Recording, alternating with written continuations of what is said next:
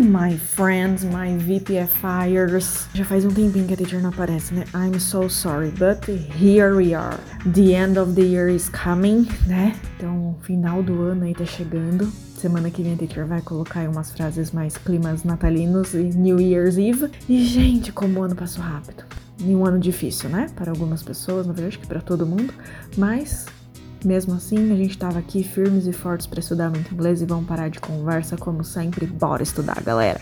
Vamos lá. Number 1. Ele é um bom advogado? Eu acho que não. Is he a good lawyer? I don't think so. Number 2. Nós somos ótimos alunos no VPFI. Eu juro por Deus. We are great students at VPFI. I cross my heart. E com certeza a galera toda aí é. Number 3. Por que você está aqui? Eu estou aqui para conversar com você. Why are you here?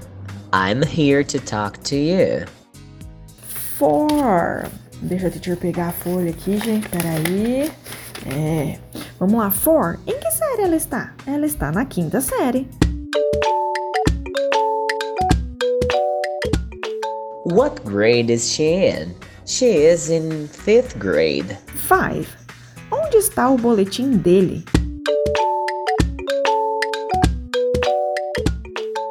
Where is his report card? 6. Sua irmã está errada sobre isso. Your sister is wrong about it. 7. Eu sou um professor de faculdade agora.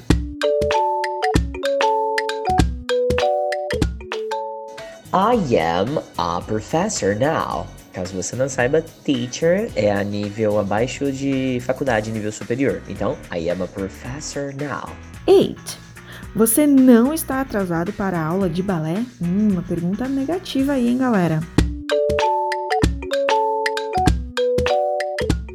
A galera confunde esse tipo de pergunta, hein, Lari, ó. Aren't you late for the ballet class? 9.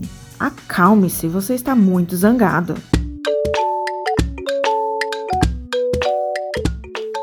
Calm down, you are very angry. Vamos para 10, galera, para finalizar o nosso tradução 10/10. Mais uma pergunta negativa, hein? Ela não está bonita hoje?